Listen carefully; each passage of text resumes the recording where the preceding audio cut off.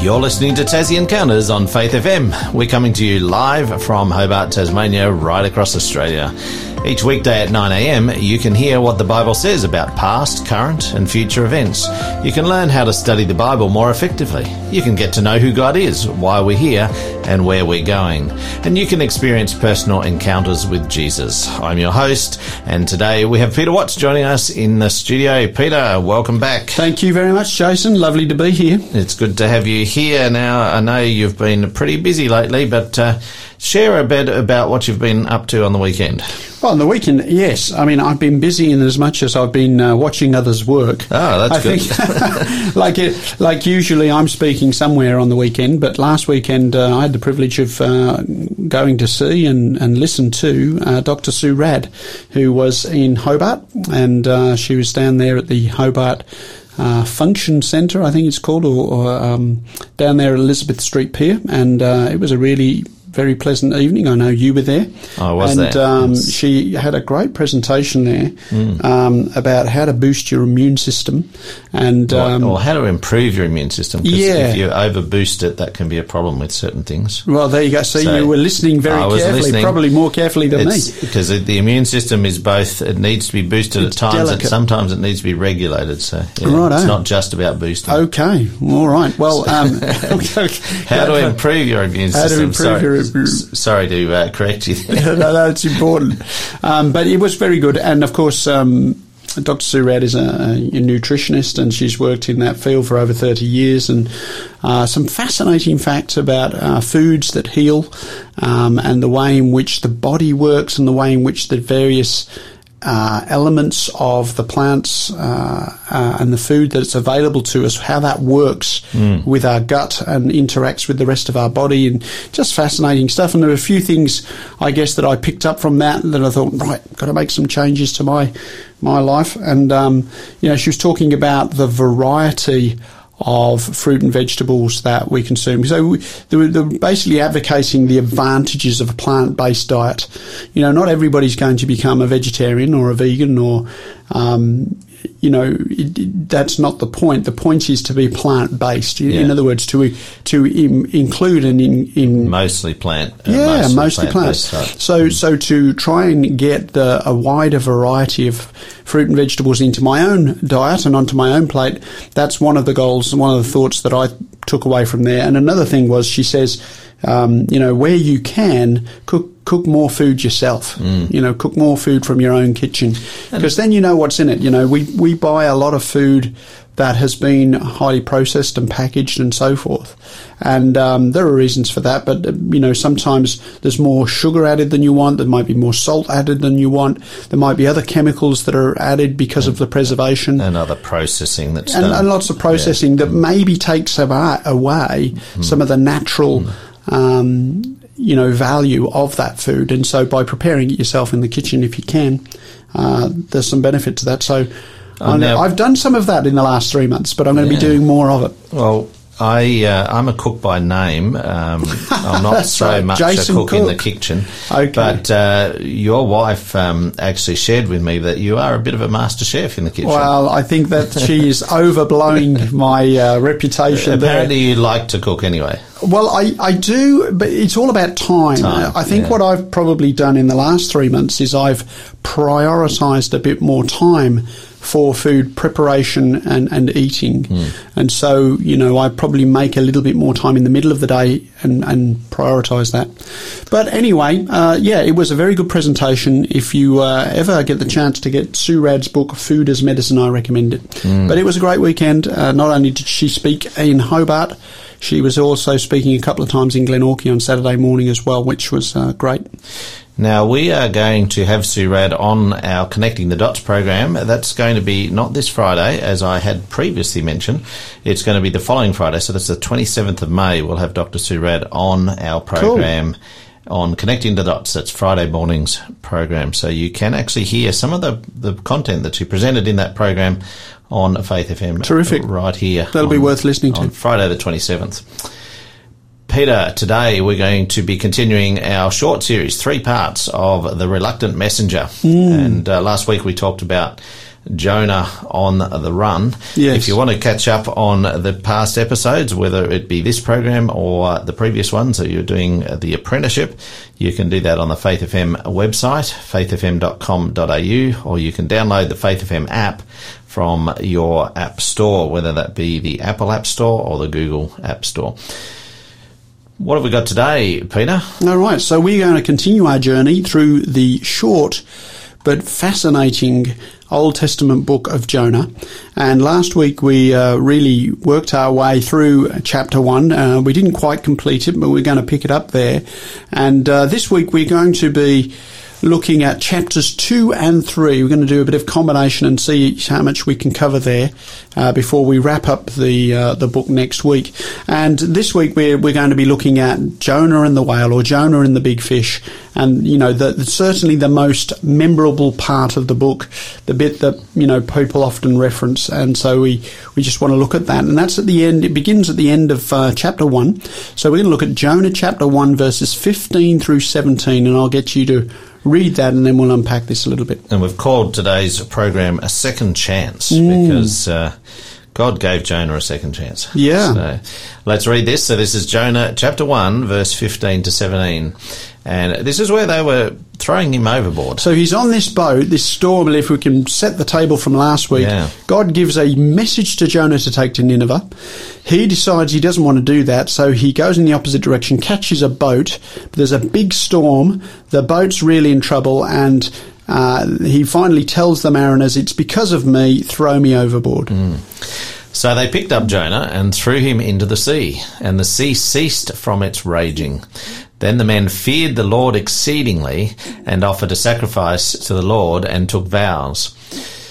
Now the Lord had prepared a great fish to swallow Jonah, and Jonah was in the belly of the fish 3 days and 3 nights. All right, so this one sentence here in verse 17 about Jonah and the great whale, of course, is become the stuff of legend, really, even though we don't believe the story is legend, we believe that it's true, but it's actually one of the reasons why people think the story is not true. And so all sorts of suggestions have been made. Some people say, well, this is just an allegorical story. This is, God's trying to make some theological point through this story of Jonah. It didn't really happen. But when you look at the comments of Jesus in the New Testament, he certainly regards Jonah as a historical character and these historical events. In fact, he even marries the experience of Jonah to his experience and says, as Jonah was in the belly of the great fish for 3 days and 3 nights, so the Son of Man will be in the heart of the earth, and so forth. So certainly Jesus regards it as a historical event. It's written as though it's an historical event. And there have been accounts of people surviving being swallowed from a fish, but I know some of them are a little bit suspicious in terms of whether or not they're like myths or legends. Yeah, so there was. I've been down to. I've been to Eden. Have you ever been to Eden? No. It's on the it's on the South New South Wales coast. Right. There is a place called Eden, and you go there. And there's actually a whaling museum there, and I've been in there, and they have a little story. One of the stories they have is about a harpooner called James Bartley from 1891. Now. Many people also say this is a very questionable story. Did this really happen? The idea of this man fell overboard, was swallowed by a sperm whale, and he was in the sperm whale for 15 hours or something like that. I can't remember all the details. And I think, there have been other stories that people have suggested and what have you. And I think that sometimes in our desire to believe the story, we go looking around for evidence, is this possible and so forth. My question is, does it have to be humanly possible or, in our scientific one? Because it says in here that God created. We haven't actually got to this yet, have we? It says, God prepared, verse 17. Chapter 1, verse 17 of Jonah says, the Lord had prepared a great fish. So if God had done this, why does it have to be within the constraints of our normal That's absolutely experience? The right point, because exactly. It's a little bit like, we read the story of Noah's Ark in Book of Genesis, and, there are many people who have said, we found Noah's Ark, and here's the evidence, here's a piece of wood from Noah's Ark, and we've been up there and so forth. I would love to find evidence of Noah's Ark, and maybe somebody has, but I haven't seen conclusive proof of them finding Noah's Ark. But that neither proves nor negates the story of Noah's Ark. And somehow I think that sometimes we feel like we've got to produce solid evidence for these things, when the reality is so much of what God does in the Bible is miraculous. And this is one of those cases, because it says the Lord had prepared a great fish to swallow Jonah. So that means, and it's interesting because this word, the Lord had prepared, this little phrase, you're going to find that a little bit later, especially in chapter 4, because God prepares a gourd, he prepares a worm, he prepares an east wind, and so forth. So there are many other elements. In fact, by the way, there are 9 miracles in the book of Jonah, and we won't reel them off now. We'll save that till next week. But that's the point, that God's involved here. This isn't a story without God in it. This is a story where God is a feature of the story. He's a main character in the story. And if God exists, then miracles exist. And if God can create the earth and the universe, then why can't he make a fish come? Exactly right. So this is not, it does not say that Jonah fell overboard and then by chance a big sperm whale or a blue whale was just happened to be there, swimming by and decided to gobble up Jonah, and somehow he was preserved in this pocket of oxygen or whatever. We don't have to make that case, because it says, now the Lord had prepared a great fish to swallow Jonah. And so whatever that fish looked like, it may have looked like no fish that we've ever seen before, right, or since. Or it could have been an existing kind of fish that he used. We just don't know. We don't know. Nobody's caught the fish. Nobody's dissected it. It's a statement that is made. And if you don't believe in miracles, then you're going to struggle with the book of Jonah and probably many other things in the Bible, right? But if you believe that it's possible that the supernatural exists and that miracles are possible, then this is a record of what took place. And so I think that's an important thing to mention. We don't have to have modern day stories of people being swallowed by fish in order for this to be true. Now we've got a question for you. Have you ever been given a second chance or offered someone else a second chance? So have you ever been given a second chance or offered someone else a second chance? We'd love to hear from you this morning. Text us in. How did it feel when you gave someone a second chance, or perhaps you were given a second chance? Text us in on 0488 880 891. This is Rebel Heart by Lauren Daigle.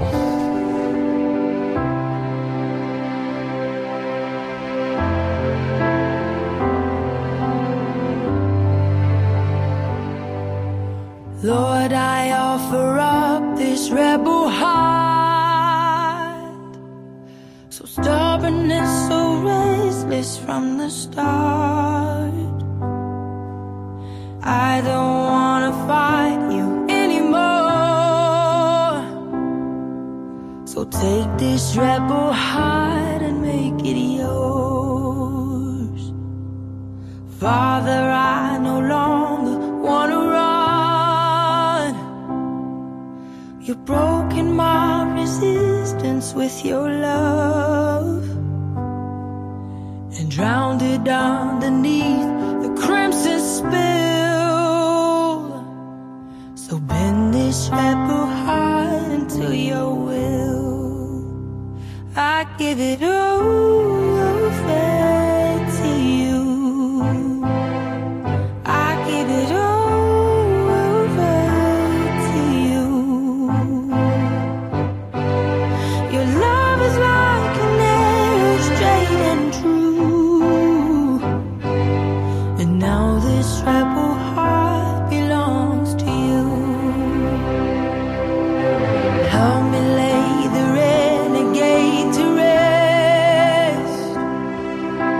Turn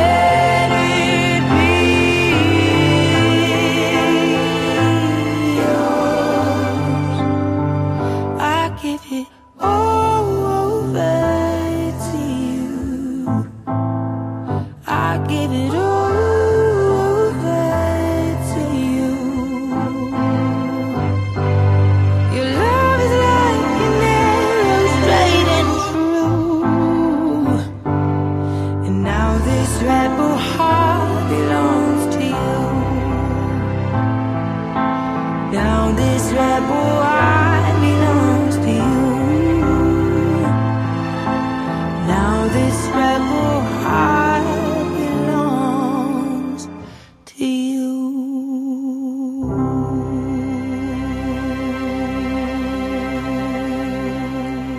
You're listening to Tassie Encounters on Faith FM, and today we're talking with Peter Watts on the topic of a second chance.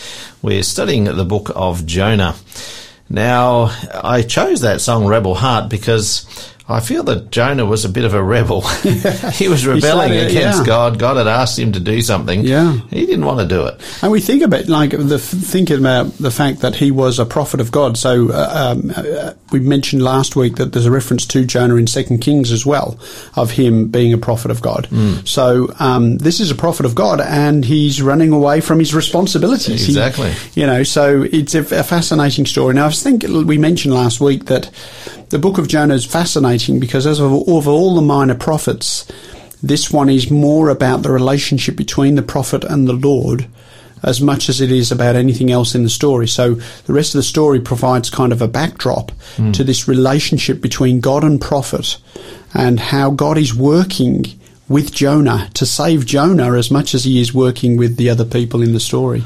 And of course, we're about to go on to where Jonah realizes his fate in the belly of this fish. And basically, I guess he's pleading to God for a second chance.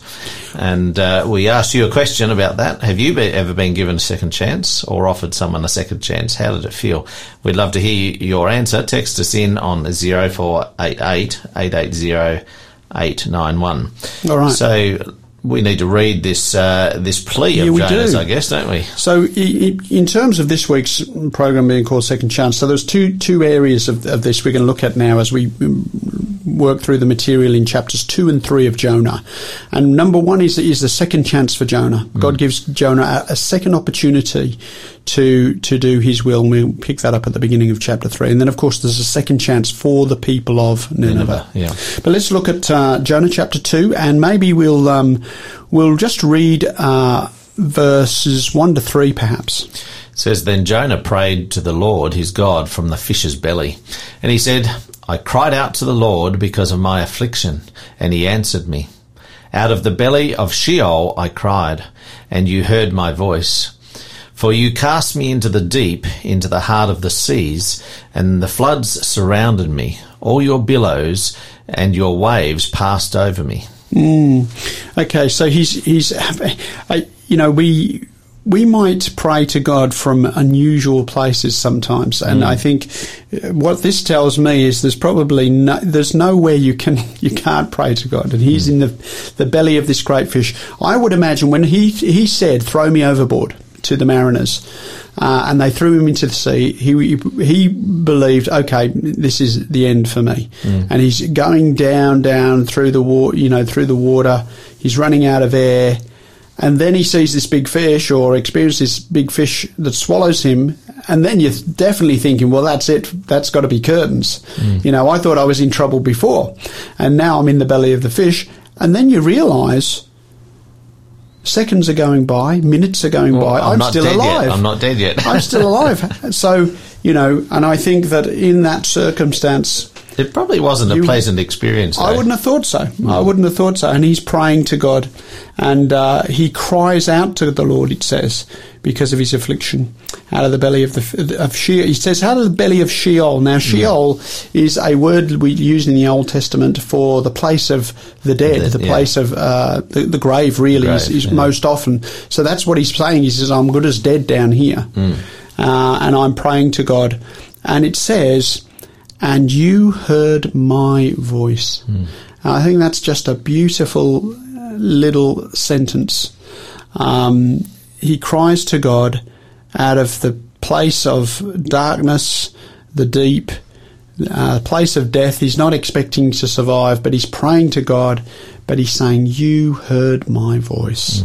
And that's such a beautiful thing. And we've talked about prayer before on another series of programs where this is an amazing method of communication that God has gifted to us that is not reliant upon signal strength. It's not reliant upon towers on mountains. We can pray to God whether we're in the depths of the ocean or on the International Space Station. It does not matter where we are. We can pray to God. Or on a mountaintop in Tasmania that has no signal. Yeah, exactly.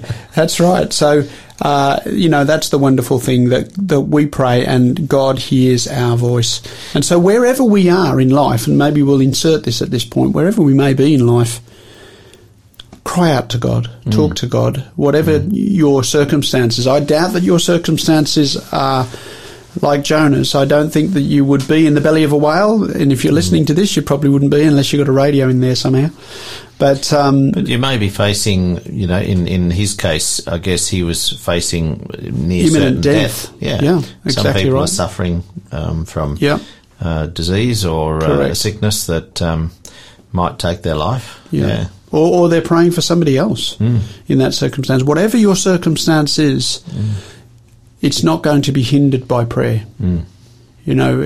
Call out to God. God will be able to speak into your situation, what you will need for that moment. And he says, for you cast me into the deep, into the heart of the seas, and the floods surrounded me, all your billows, your waves passed over me. I've got a question. That I was listening to somebody else speak on this, and they mentioned the fact that if a prophet failed to deliver the word of God, it was basically a death sentence for them. Is that something you're aware of? Well, I don't know about that. I think that, generally speaking, when God speaks to somebody and says, deliver this message, you read in the Bible, that's what they go and do. This is one of the reasons. Occasionally they resisted. Yes, or occasionally they do something else. They do something else. This is one of those this is one of the reasons why the story of Job is so fascinating, because it is a story of a prophet who's been a prophet before, who decided not to deliver that message. And of course, he was at the point of he would rather die, perhaps, than go and deliver the message. And I think that becomes apparent later in the story. It's not just about the fact that he's fearful of the Ninevites, which he had good reason to be, but also that he was fearful that they might get saved, which he didn't want to happen. So let's read from verse 4 maybe through 10. Well, let's go to 4 through 9. Okay. Then I said, I have been cast out of your sight, yet I will look again toward your holy temple. The waters surrounded me, even to my soul. The deep closed around me. Weeds were wrapped around my head. That's interesting, isn't that detail? Because you can imagine sinking down in the ocean, having the seaweed and everything. I find that little description quite... to me that says this is a real story. This is not made up. That's real. I went down to the moorings of the mountains. The earth with its bars closed behind me forever. Yet you have brought up my life from the pit, O Lord my God. When my soul fainted within me, I remembered the Lord, and my prayer went up to you, into your holy temple. Those who regard worthless idols forsake their own mercy, but I will sacrifice to you with the voice of thanksgiving. I will pay what I have vowed. Salvation is of the Lord. Thank you, Jason. Now, obviously, he is writing this down after the fact. He's not scribbling it down while he's in the belly of the whale, but he's remembering what he prayed in the belly of the whale, and he's recording this is what happened. And there's a couple of things in here. It's a beautiful prayer, actually. He sort of samples little bits of the Psalms in this prayer. And he describes God as being in your holy temple. That's where he's praying to. And it's interesting, in verse 2:6, it says, I went down to the moorings of the mountains, the earth with its bars closed behind me forever. This is one of those verses in Scripture where the word is forever is used, but the very next line tells you it actually isn't forever as we understand forever. Yeah, because yet you have brought up my life from the pit. There you go. So here on the one hand, it would have seemed when the bars closed to him that this experience is going to be forever, but it was actually only as long as it lasted. And that's an important element when we come to other passages in Scripture where it talks about the consequences of hellfire, for instance, which we won't talk about now, but we've spoken about in the previous radio show, that when the Bible talks about burning hellfire, being forever. It's the consequences, it's the results of that are forever rather than the burning itself. But that's another interesting element from this story. Just before we go to the break, there's a little bit here that talks about mercy, and it's interesting how Jonah, in essence, was claiming the mercy of God in this situation. And yet, later we find out that he doesn't really want mercy for the people of Nineveh, but he wanted it for himself. That's a very good thing, a good point to make, and something for us to think about. As we receive mercy from God and accept his plan of salvation, do we extend that grace to others? Well, here is a song called Mercy Said No. This is the Ball Brothers, and it's all about mercy. So have a listen. It's a great song. We'll talk to you soon.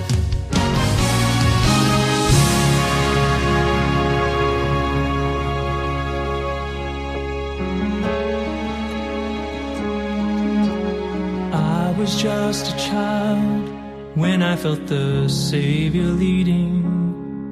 I was drawn to what I could not understand,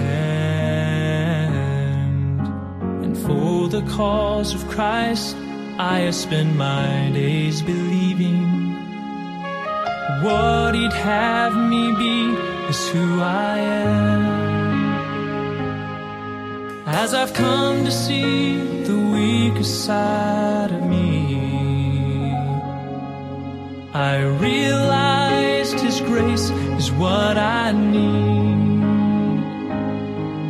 When sin demanded justice for my soul, mercy said no. I'm not gonna let you go. I'm not gonna let you slip away. You don't have to be afraid. Mercy said no. Sin will never take control. Life and death stood face to face. Darkness trying to steal my heart away. Thank you, Jesus. Mercy said no.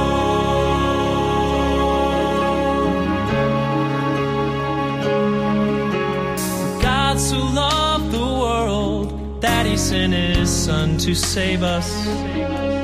From the cross he built a bridge to set us free. Oh, but deep within our hearts there is still a war that rages. It makes the sacrifice so hard to see.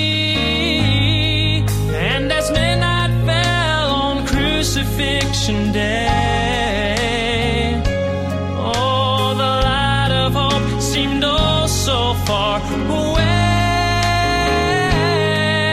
And as evil tried to stop redemption's flow, mercy said no.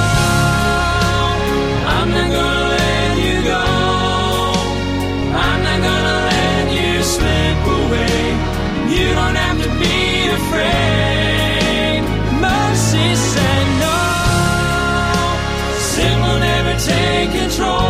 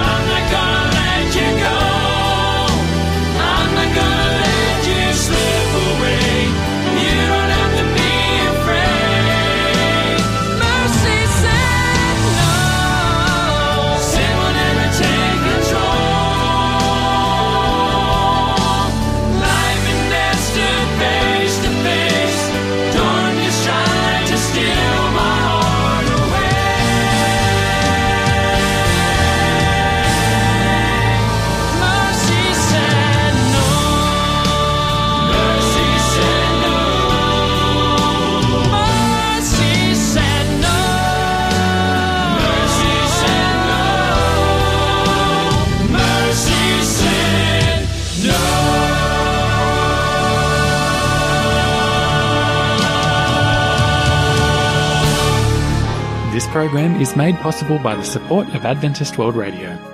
You're listening to Tassie Encounters on Faith FM. And today we're talking about the story of Jonah, the reluctant messenger. And we've been talking about, I guess, the second chance that God gave Jonah, and we're going to talk about another second chance shortly. But I just want to remind you, we've got a free book offer today, and the title of the book is actually called A Second Chance. So we will give you more information about that, but write the number down, 0488 880 891. You can text in a code to that number later in the program and you can claim a copy of this free book offer, Second Chance. Now, Peter, we were talking earlier about how Jonah claimed that God heard his prayer. And, of course, we know, if we know the story, that he did deliver him. Yeah, absolutely. In fact, I'll get you, Jason, just to read Jonah chapter 2, verse 10, the last verse there in chapter 2, and then we can start picking up chapter 3. So the Lord spoke to the fish, and it vomited Jonah onto dry land. I'm just going to pause there. I don't know how pleasant that experience was, but I suppose it's better than death. And if you picture this, either the fish had to get up onto the dry land or he had to vomit him a long way. Yeah, right, yeah. You could imagine him sort of launching out of the surf and then sort of landing maybe in the shallows and landing on the beach. Somehow Jonah ended up on the beach anyway, one would assume. I wonder whereabouts that was. Obviously he had gotten a boat from Joppa at the port there, and somehow he ends up back on that shore. And then we find, we're going to pick up the story now. I'm going to get you to read Jonah chapter 3, verses 1 to 5, and then we'll pull that apart a little bit. Now the word of the Lord came to Jonah the second time, saying, Arise, go to Nineveh, that great city, and preach to it the message that I tell you. So Jonah arose and went to Nineveh, according to the word of the Lord. Now Nineveh was an exceedingly great city, a 3-day journey in extent. And Jonah began to enter the city on the first day's walk. Then he cried out and said, Yet 40 days and Nineveh shall be overthrown. All right. Yeah, that's the first 4 verses. Thank you, Jason. So, the Lord gives him that second chance. This is really his second chance, not only his second chance at life, but his second chance to deliver the message that God wants to deliver. It's interesting to note that this time he listened to God. Yeah. Well, he didn't run away this time. He got his attention, didn't he? He did. And it's kind of interesting that, how many of us as human beings are running from God and have to have a life-threatening experience before we'll listen to God. That's I've heard that story many times. Nothing to do with Jonah and the whale, but I've heard that story many times where people have, in their testimony, they're saying, I was on the run from God, didn't want anything to do with God. I said, God, leave me alone, get out of my life. And then I had this life-changing experience. I was rooming with a guy a couple of weeks ago when I was up in Sydney, and we shared a room, and he's in ministry, and he was saying how that was his experience. He was saying to God, I don't want you in my life, leave me alone. And he had a car accident that was very serious, but for him, he walked away unscathed, and that was a miracle. And he said, from now on, I'll give you my life, Lord. That was his wake-up call. That was his wake-up call. And it's not that God sends the car crash, you understand, but God allows us to, once we say, Lord, I don't want you in my life, I want to get out from under your umbrella. We put ourselves in a dangerous place, and sometimes calamities occur, and by those calamities, sometimes we get it woken up. In this story, it actually says that God sent that storm. So, yes. Do you think God sent that storm? Well, what's interesting to me is God knows what He's doing in all of these circumstances. I believe He did send that storm, but will you note that none of the mariners died? That's right. And neither did Jonah. And so God is in the business of saving, not destroying. Not destroying, yeah. And so, now we won't get into that, because there are times when, probation closes and justice falls, but God's always in a redemptive mood. God wants to save, and that's his purpose for Nineveh. Yeah. So he goes to Nineveh. He arise, go to Nineveh. This was the message in Jonah 3:2. Arise, go to Nineveh, that great city, and preach to it the message that I tell you. So Jonah arose and went to Nineveh according to the word of the Lord. Now Nineveh was an exceeding great city, a 3-day Apparently journey. it's a very advanced, technologically advanced city. Yeah, well, we quite populated. By the time you get to the end of the book of Jonah, we realise there's 120,000 people there, which was a significant city, back in those days. And it was 12 kilometres around the walls of the city. So if you started in one spot, you could go around the walls, and it was a 12-kilometre walk. So that's a significant walk. When it says there, it says a 3-day journey in extent. I think the clue to that, what does that mean? I think in verse 4, where it says Jonah began to enter the city on the first day's walk. I think if you're going around the outskirts, well, it doesn't take you 3 days to cover 12 kilometres. But I think if you're going up and down the streets of that city, then that probably takes you 3 days, because there was a lot to it. So he is, delivering the messages. He's not delivering them on paper. He's not texting. He's not got a megaphone. He's not doing a radio broadcast like we are today. He's calling aloud. That's the way he's delivering that message. And you could almost... You imagine the earnestness with which he'd be delivering that message too, that obviously it would have an effect. And notice what his message is, incidentally. Yet 40 days Nineveh shall be overthrown. All right. Now, there's a couple of things in that.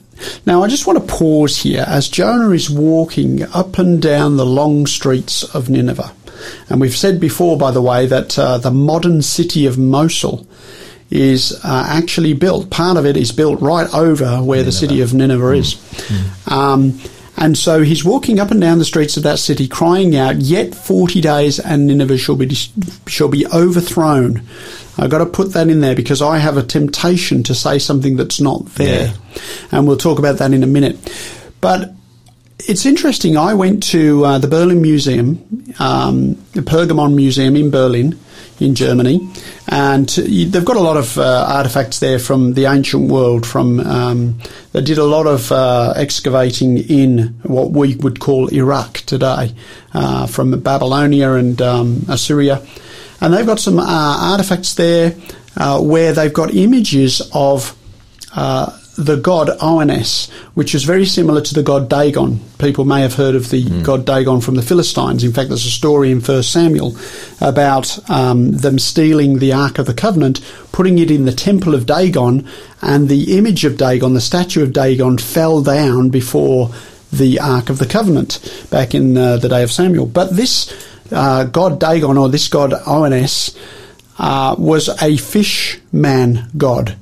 In other words, it had sort of the body of a fish and the head of a man, and then the hat on top of the man was like the shape of a fish's head. And so the interesting point of that is, of course, if you've got a man whom people are saying, this guy was in the middle of, in the belly of a fish and he got thrown out on dry land, and now he's coming and prophesying about the end of the world, effectively, for the Ninevites. I suspect he may have shared that story with them. I've no doubt. And some of you mentioned in the break, I think, while we were off air, about the fact that, maybe his skin had been bleached, maybe his appearance had been changed by being in that fish for a few days. But either way, I believe that story of him being in the belly of the fish would have gotten out. And I believe God used that and their cultural belief to help get their attention. I'm confident that would have been the case. I just think I find that fascinating. And of course, the message that he has here, yet 40 days and Nineveh shall be overthrown, it says. Some translations, I think, say overturned. And I used to think, it means destroyed, right? That's what, yet 40 days and then it will be destroyed. It was a strong message, and it got their attention. But the reality is that the word actually means overthrown or overturned or turned upside down, which is an interesting phrase that's used in the New Testament about the gospel. And it really means well, another word is converted. And yes, that whole city was going to be turned upside down, but God's full intention was that they should be converted. And we'll pick that up as we look at our next session. Our book offer today, Second Chance, From a Life of Drugs, Crime and Misery to Worldwide Ministry by Jim Eyre. To know Jim is to meet Jesus because his passion for Christ is so apparent. Something spectacular has happened in his life. It shows. I know you'll want to spend time with this book because Jim's experience with God is so genuine, and you will find hope that God can do something spectacular with your life as well. As you join him, you'll discover new and deeply refreshing insights into the heart and mind of God. You'll discover a God of love, a God of forgiveness, and a God who can grant you the power to overcome the burdens that weigh you down. This easy-to-read book may be one of the best investments you have ever made in your future. Of course, we're giving away 2 copies of this for free today, so don't miss out on the code that will be coming straight after this break. This is Laura Story with Grace.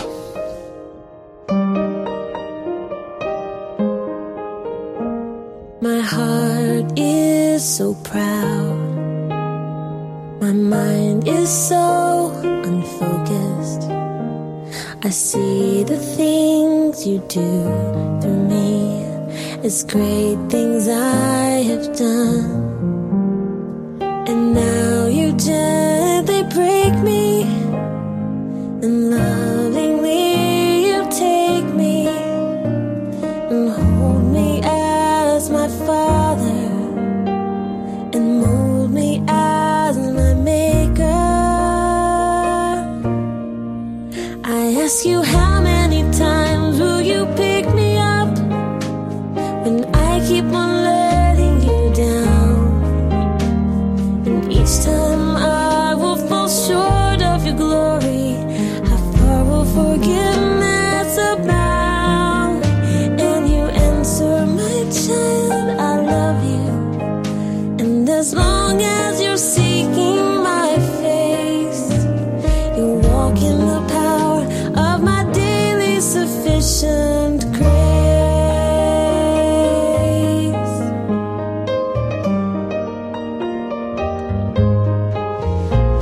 At times I may grow weak and feel a bit discouraged, knowing that someone somewhere could do a better job. For who am I to serve you?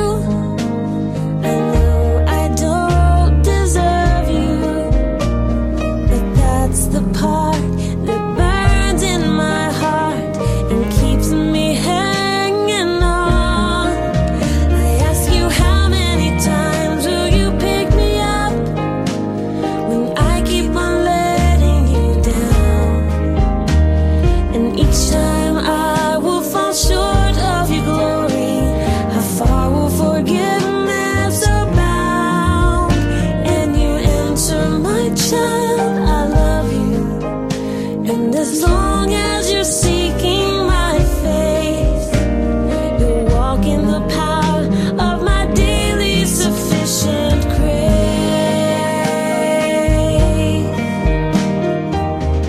You are so patient with me, Lord.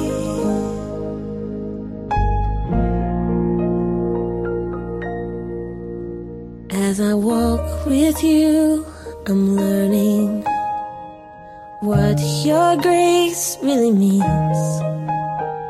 The price that I could never pay was paid at Calvary. So instead of trying to repay you, I'm learning to simply obey you by giving up my life to you for all that you've given to me. I ask you, how many times will you pick me up when I keep on letting you down? And each time I will fall short of your glory,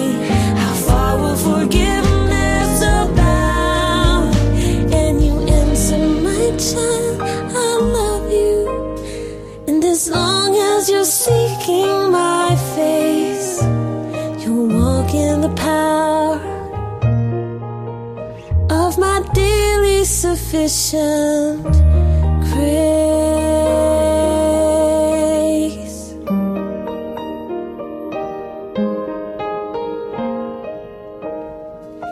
You're listening to Tassie Encounters on Faith FM. And we're finishing up our topic on Jonah chapter 2 and 3. This is the reluctant messenger. Before the break, I promised the code. We've got 2 copies of this book to give away. It's called Second Chance. Just 2 copies. So the first 2 in with this code. And the code is Jonah and the number 2. No spaces. Text Jonah, Jonah, number 2 to 0488 880 891. Now, Peter, obviously we need to find out what happened to the Ninevites. Yeah, indeed. Well, so we've talked about the fact that in Jonah chapter 3 verse 4, Jonah gives this message, yet 40 days and Nineveh shall be overthrown. And sometimes we need that strong message. We might say, well, we could say, God loves you, please come to God. Jesus loves you. But sometimes that message does not get our attention, especially if we've hardened our hearts towards God and we're thoroughly selfish in our, direction in life. Sometimes it needs a stronger message to get our attention. And the reality of the gospel is, yes, God is love. Yes, God has salvation. He has eternal life. But without God, we perish. We know that because thousands of people die every single day. We're all getting a day older every day. And we know we will not live forever without God. So there's a serious aspect to this message, and that is that without God, we perish. And so Jonah delivers that message. And from let's read we'll read this one at a time. I'd like you to read verse 5, Jonah 3:5. So the people of Nineveh believed God, proclaimed a fast, and put on sackcloth from the greatest to the least of them. All right, so here's something.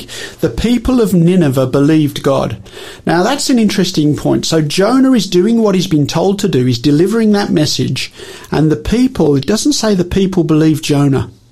No. It says the people believed God. Because God had sent Jonah. Maybe the idea of the fish god and thing got an influence, got their attention. The message was stark. It was basically the world's going to end as far as Nineveh was concerned unless things change. And they believed God, it says, and they proclaimed a fast. So they didn't just believe God. They believed God and they did something. In other words, there was a reformation in their lives. Something changed. There was a reforming of their lives because of the message that they heard and believed. So, they proclaimed a fast. They put on sackcloth. This was an evidence of their humility, right? That they were recognizing we're sinners. We're not going to be parading. We're not proud of being sinners. We're going to be humbled by this experience. We're going to humble ourselves before God. And it says they proclaimed a fast, put on sackcloth from the greatest of the least of them. And then that's emphasized by verse 6. Then word came to the king of Nineveh, and he arose from his throne and laid aside his robe, covered himself with sackcloth, and sat in ashes. So here's the king now. He's hearing what's happened. He's making the same choice. And once the king does something, then others are influenced by that too. So even if the people are already humbling themselves, when they see the king put off his royal robe and saying, you know what, I'm not the king of my life, God is the king of my life. And he is... that's a substantial thing. Yeah, it says he arose from his throne. He got off the throne. He put off his royal robe, and he is now recognizing that God is king, not him. And he covered himself with sackcloth and ashes, and another symbol of mourning. Let's read verse 7. And he caused it to be proclaimed and published throughout Nineveh by the decree of the king and his nobles, saying, Let neither man nor beast, herd nor flock taste anything. Do not let them eat or drink water. In verse 8. But let man and beast be covered with sackcloth and cry mightily to God. Yes, let everyone turn from his evil way and from the violence that is in his hands. And let's do verse 9. Who can tell if God will turn and relent and turn away from his fierce anger so that we may not perish. So here, this is fascinating because the king's issuing a decree and he's proclaiming a fast. And do you know what? It doesn't say anything about the time frame here. No. The only time frame we're given is when Jonah says, yet 40 days. Yeah. And so maybe they're planning to fast for 40 days. It's a long fast. It is a long fast. Jesus fasted for 40 days in the New Testament, which is interesting. But here, he's proclaiming this fast and he's saying, who can tell? Maybe God will turn and relent from the disaster. So, what does it say? From away from his fierce anger, that we may not perish. Maybe God. It's as though this pagan king knows something about the God of heaven, that God's intention is not to destroy but to save. And that's indeed what his intention is. I'm going to just read verse 10 and then we'll wrap this up. It says, then God saw their works, that they turned from their evil way, and God relented from the disaster that he had said he would bring upon them, and he did not do it. And that, to me, sums up the whole point of the message of the book of Jonah, that God is not wanting to destroy our lives, but he wants to preserve our lives. He doesn't want us to die. He doesn't want us to perish, but he wants us to be saved. And God's plan for Nineveh worked, and we're going to see more of the results of that in next week's program when we come back and review chapter 4, which is the conclusion of the book. But there's some fascinating material in there, not only about Nineveh, but also about the relationship between God and Jonah the prophet. I've heard it said that this book of Jonah is not so much about the prophecy itself, but about the prophet. Yeah. And so I think we learn a lot about the prophet in this next chapter, don't we? Yeah, and it tells us a little bit about our own relationship with God. We've titled next week's program Winners and Whingers. Yeah. So tune in for that next Tuesday, where we'll be talking on There's a twist in that, by the way. There's a twist there. We'll be talking on Jonah chapter 4. Of course, tomorrow we've got Tabitha and Daniel, and this is fascinating. The Bible as Financial Planner. I love the programs that Daniel's been doing, talking about all the different purposes of the Bible and Scripture. And in this case, he's looking through the Bible to gain some insight into how we can use it to help us better manage our finances. Sounds helpful. Yeah, so tune in tomorrow with Daniel and Tabitha. Of course, we've got our free book offer. We've had one go already, but if you would like to still text in Jonah number 2 to 0488 880 891, there's one book left for this book titled Second Chance. I think that's all we've got time for today. We just hope that wherever you are and whatever you're doing, that God is with you today. May you be blessed by the discussion that we've had about Jonah, and that you've taken something away from that you can apply to your life today. God be with you today. This is To the Only God, David Crowder and Shane and Shane.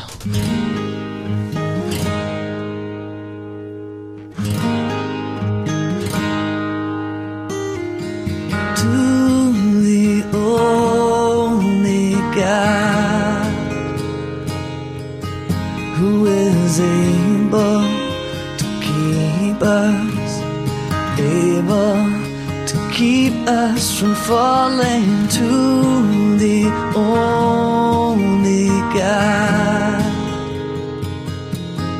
be all glory and honor, majesty and power for all ages now and forevermore.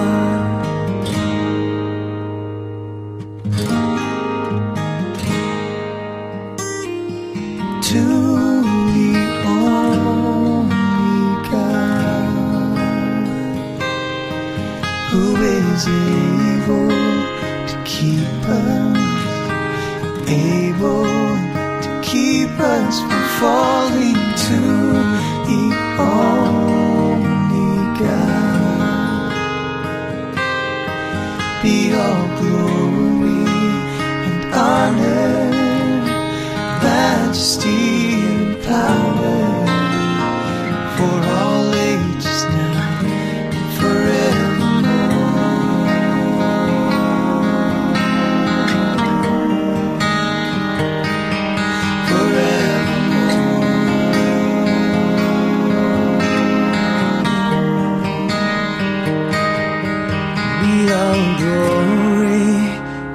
honor, majesty, and power for all ages now and forevermore.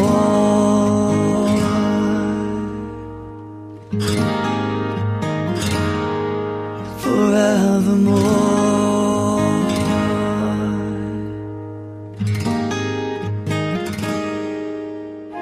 This program is made possible by the support of Adventist World Radio.